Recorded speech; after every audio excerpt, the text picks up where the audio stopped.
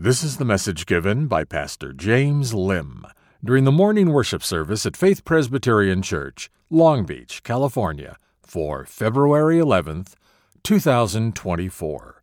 The title of the message is Salt and Light, Part 1.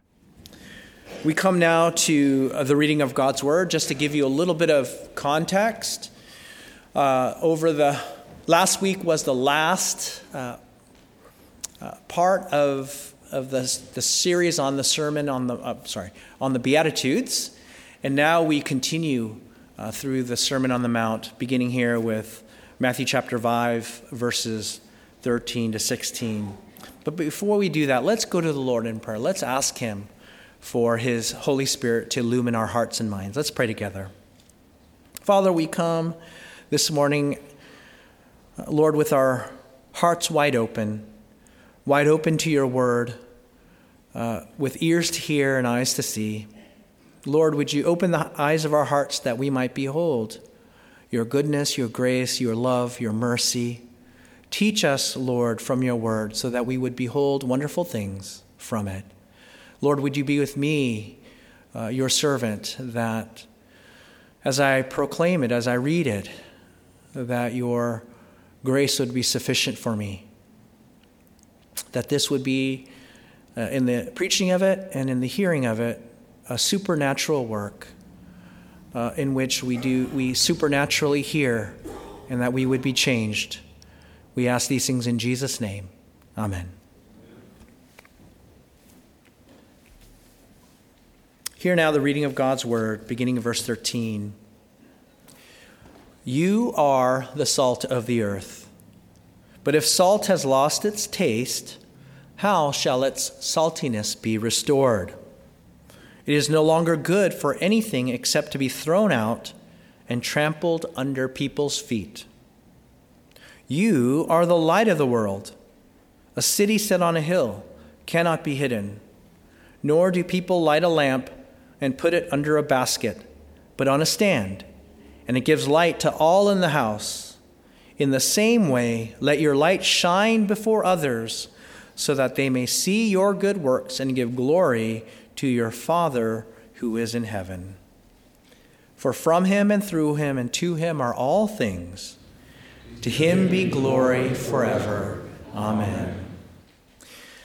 I was in the middle of making dinner, and the recipe called for a particular spice, and so I opened up our spice cupboard, and I kept looking, and it wasn't there. In fact, I noticed that more than half of the spices that are usually there were gone. And I wondered where they were. And I asked Taylor, my wife, where's all the spices? And in the meantime, Taylor had reorganized the kitchen, and what she ended up doing was throwing out all the expired spices that kind of had gone past its, best by and expiration dates. Some of those spices had been there for years, even a decade, and so when your red chili pepper flakes are no longer red but they're gray, you should throw them out. But she threw out all the ones except the ones that were salt-based. Those were still good for a very long time. They were still good because it was the salt that helped preserve them and kept them from going bad. And this highlights in many ways the character and the usefulness and the nature of salt. That salt is used in our everyday lives both as a seasoning to flavor food and as a preservative to keep food. It's one of the most important commodities that we have as human beings. I've been reading a book by Mark Kurlansky on the history of salt, and it is absolutely amazing. It's absolutely fascinating how one chemical, sodium chloride, has shaped so much of our world. Salt has shaped civilizations throughout human history. Kingdoms and empires have risen and fallen because of the plenty or the need for salt. Wars have been fought over salt. The human body, every single cell in our body cannot live without salt. And so salt is a very important thing to have. And here Jesus gives us another reason why salt is so important to us. That it is a metaphor, an illustration for who we are and how we ought to live. Jesus says, you are the salt of the earth. So what does that mean, right? How are we salt? How do we season and how do we preserve those things around us? How do we season and flavor and preserve that which is around us, which is a fallen and decaying world? So this morning I want us to consider what it means to be the salt of the earth. First, it means flavoring the world by living distinctively Christian lives. Look at verse 13. After telling us that we are the salt of the earth, he refers to what happens if salt loses its taste or its flavor. Right? Jesus is referring to the seasoning power of salt and how it enhances the flavor of any food. It's one of the 5 basic tastes that the Lord built into us, right? There's sweet, sour, bitter, savory, and salty. And some might even add, fat, and I think that's true. But the 5 major tastes being including the taste of salt. And salt is not just a taste on its own, right? If you eat salt all by itself, it doesn't taste too great. But when you add it to other flavors, it enhances the flavor. Whatever else you add to it. Whatever is savory becomes more savory. Whatever is more sweet becomes more sweet. I remember the first time I made my own ice cream, and I added all this sugar, I added the cream, I added the vanilla, and then it says add a little pinch of salt. And I thought, why? And so I added it, and I realized that the salt, because it contrasts with the sweet, deepens the flavor of the sweet. It's very much like why we display diamonds, not on a white background, but on a dark, black background, to highlight, to differentiate, to contrast those two things. And so the same goes with salt. Salt deepens the contrast with those other flavors so that those other flavors are enhanced. I remember the first time I saw one of my teachers bite into an apple, and he had one apple on one side and he had a salt shaker on the other, and he just would put salt on it. And I just thought that was the weirdest thing. Or the first time I saw my Mexican friends putting tahini on their watermelon, and I tasted it, and it was like really salty and spicy, of course, but it's the salt and the spice that enhances the sweetness of the fruit. And that's what salt does for us, and that is how we ought to function as salt in the world as Christians. And so what is Jesus saying? Jesus calling us to lead a distinctive Christian life that sets us apart from the blandness of the world. It means living by faith in Christ, not by faith in the things and the ways of the world. Right? That when the world is made up of the other flavors, sweet, sour, savory, bitter, God is telling us, don't be those other flavors, be salty. So when others look to their money or looks or power or prestige or education for their hope and meaning and identity in life, Jesus is calling us to live by grace through faith in Jesus Christ. To love him with all of our heart, strength, soul, and mind. To love our neighbor as ourselves. And enhance the beauty, the flavor, if you will, of everything else around us because we are there.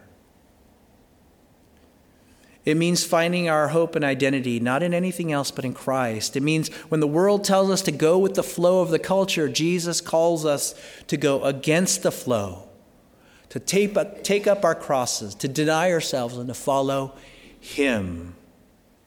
When the world tells us to hate our enemies, Jesus calls us to love them, to bless them, to pray for them.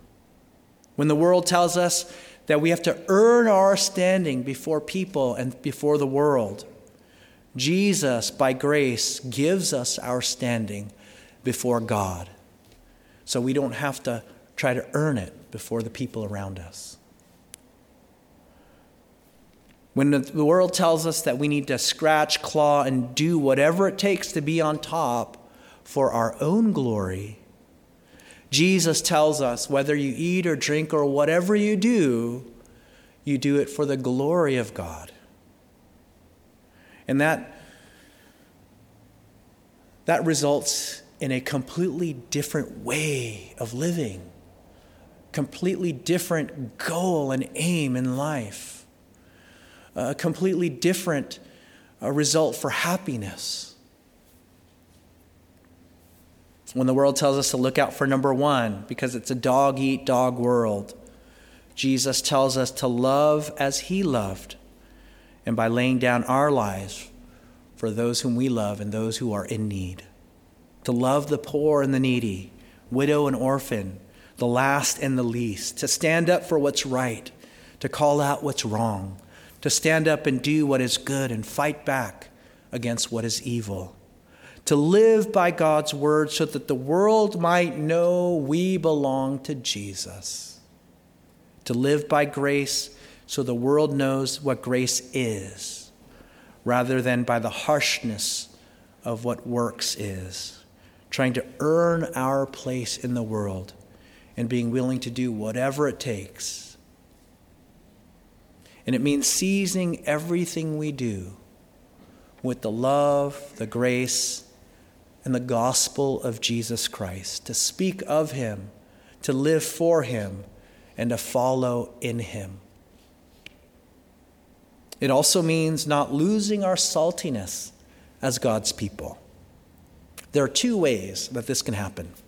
First, we can lose our flavor when we dilute our faith or we water it down.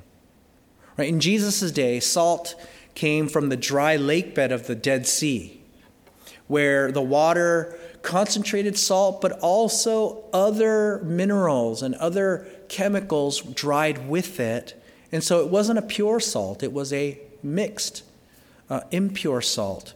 And so when that salt got wet, from the humidity, the water then would take away the salt.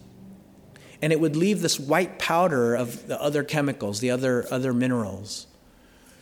And that no longer conveyed the taste of salt because there was no more salt in it. So back then the ancients would say the salt lost its flavor. And it was true. It lost its flavor because it lost its salt. And it happened because it was mixed in. And so in one way, it was watered down. And so what Jesus is saying here is if we water down or we mix our faith with the flavors of the world, its values, its priorities, its goals, its message, then we are diluting the salt by which we ought to be, our faith, our grace, our love. And so we lose our saltiness. We can also lose our flavor when we do not apply our faith in our lives with those who are around us, right? It's when we don't season everything we do with the saltiness of our faith in Christ, right? If you don't use salt, or we don't put it in your food, then you can't taste it. See, then you lose the flavor because you don't use the flavor. One time I made chicken soup for a sick friend, and I forgot to add salt.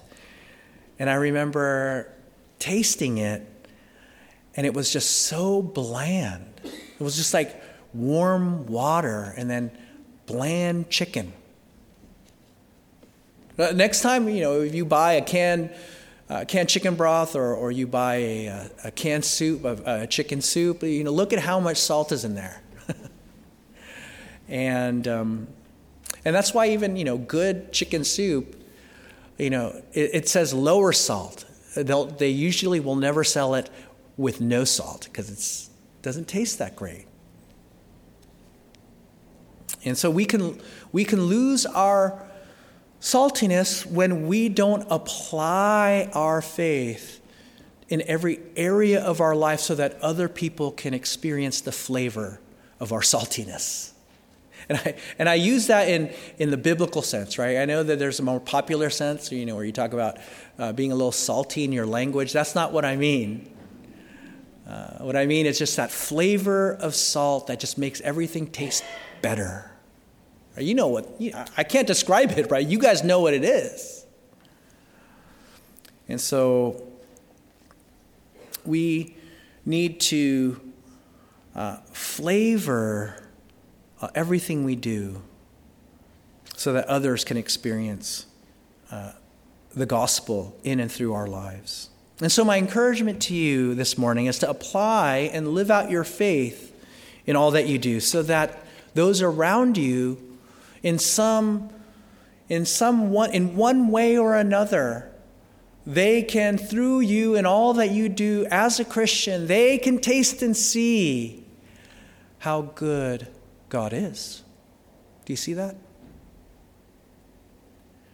And so how else can we be salt in addition to how we flavor things?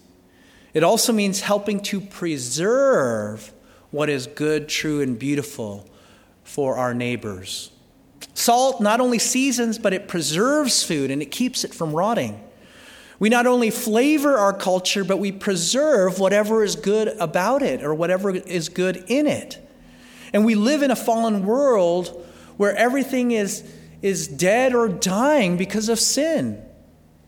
Like salt, we slow the rotting process and help preserve what is good, true, and beautiful in our society, in our institutions, in our culture, in our communities. So how do we do this? We do it by living countercultural lives, grounded in faith, living out the goodness, truth, and beauty of God's word, ways, and world. We do it by living out our God-given calling to live by God's word in every area of our life for His glory and for the good of our neighbors.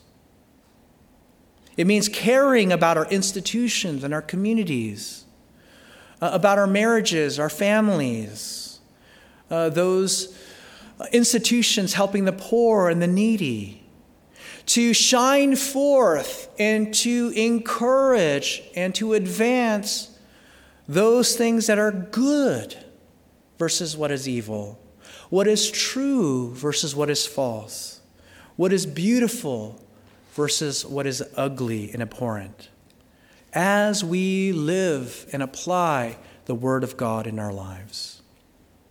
And this is going to set us apart from the rest of our culture and of the world. And that's exactly how we preserve the good of our culture. That we contribute to our culture, the salt of our Christianity in such a way that it's going to preserve it for future generations. Right? It's amazing how long a well-salted and cured piece of meat can last. It's so interesting that to this day, archaeologists have found salted beef jerky It's not edible, but it was still among all the ruins after thousands and thousands of years. And in many ways, that is what Jesus is calling us to be for our culture and the people around us, to preserve those things that advance the good of our neighbor and of their flourishing. It was, for example, the ministries of mercy and the social changes that came with a distinctively Christian ethic that helped preserve what was good during the ancient Roman times. When society threw away the poor and needy like trash, it was the Christians who took them in, clothed them, fed them, and educated them.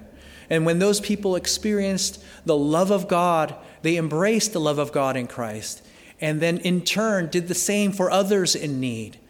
And what became a threat to the Roman Empire was not so much that Christians worshipped Jesus as much as it threatened their power, because people started to come to Christian churches for their help and their hope rather than the Roman government. And so the Roman government saw those things as threats.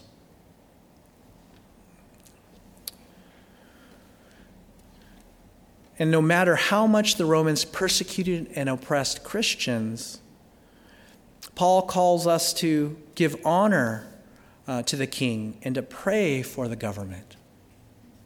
To turn the other cheek, to go the extra mile, to pray and bless those who would persecute us. See, this is a totally upside down, grace-filled gospel ethic of love and forgiveness that breaks down the constant cycle of revolution and of an eye for an eye and a tooth for a tooth, war after war, that leaves everyone blind, toothless, and homeless. Do you see how God's grace and love breaks the cycles that our world has battled against time and memorial? You know, Tom Holland, a historian, wrote in his book Dominion, How the Christian Revolution Remade the World. He documents in his book the unique impact that Christianity had that changed the world, and it set everything up to where we are inheritors of all the virtues in our present day. All the things that we value in our culture, such as the rule of law, morality, the human rights and protections, the equality of all people, the care for the poor and the needy, they can all be traced back to Christianity and the Christian worldview. And he says that if we jettison the foundation of Christianity, we inadvertently will jettison the core values upon which we take for granted, that we love and cherish, but we take for granted. And I think right now in our cultural moment, we are seeing the fruits of jettisoning God in our lives and expecting to still have the same values that go along with putting our faith in God. So when there's no more faith in God, then why should we keep those values that we cherish? Why do we? What justification do we have for human rights, civil rights, equality for all, the care for the weak and the poor, the rule of law and justice in our world? You can't. You cannot advocate for what is right and wrong. You can't advocate for justice if you've taken the God who defines what justice is. Do you see that? And so it is the salt of the Christian faith that permeates and preserves what is good, true, and beautiful in our world. In conclusion, we are salt as we live distinctive Christian lives, flavoring and preserving society around us. We can't water it down lest we lose our flavor or the preserving power of faith in Christ. But we must live out our faith in all that we do as Christians. And so it begs the question, how do we become salty in the first place?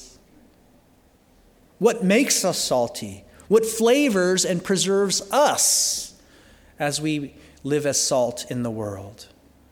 It is the gospel of Jesus Christ. It is the unique flavor of God's grace in Christ with which God has flavored and preserved us by his grace that permeates all that we are in Christ because of Christ. It is the flavor of Christ, so to speak.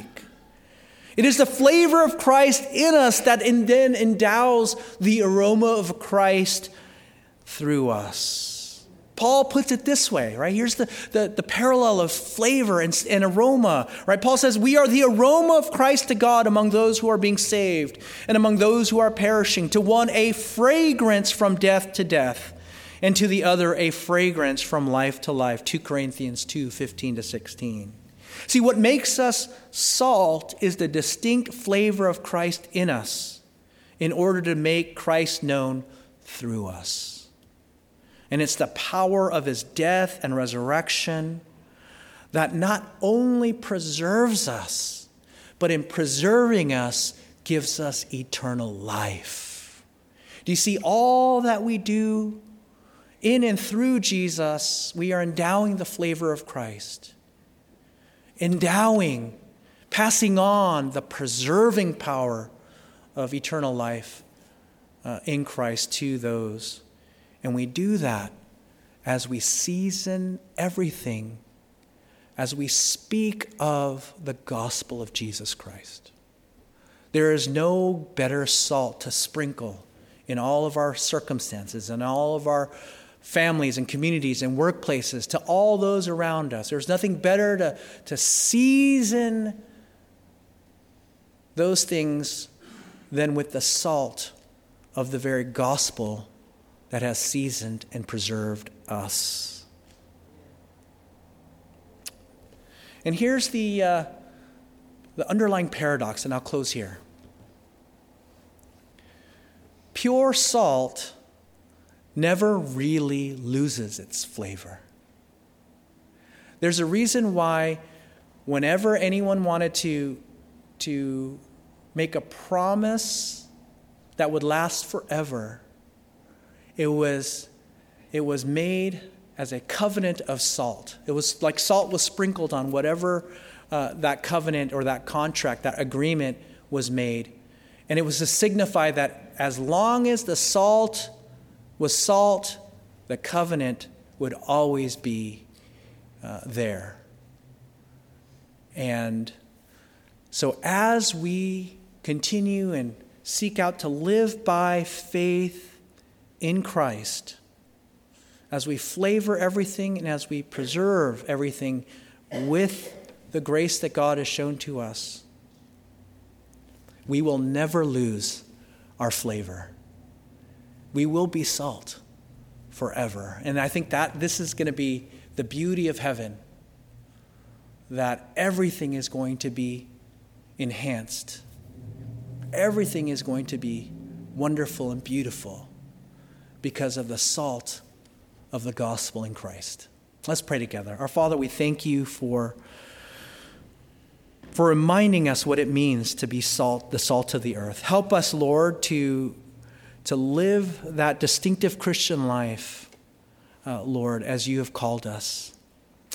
And we thank you, Lord, that you have salted us so that we might be salt for others. In Jesus' name we pray. Amen.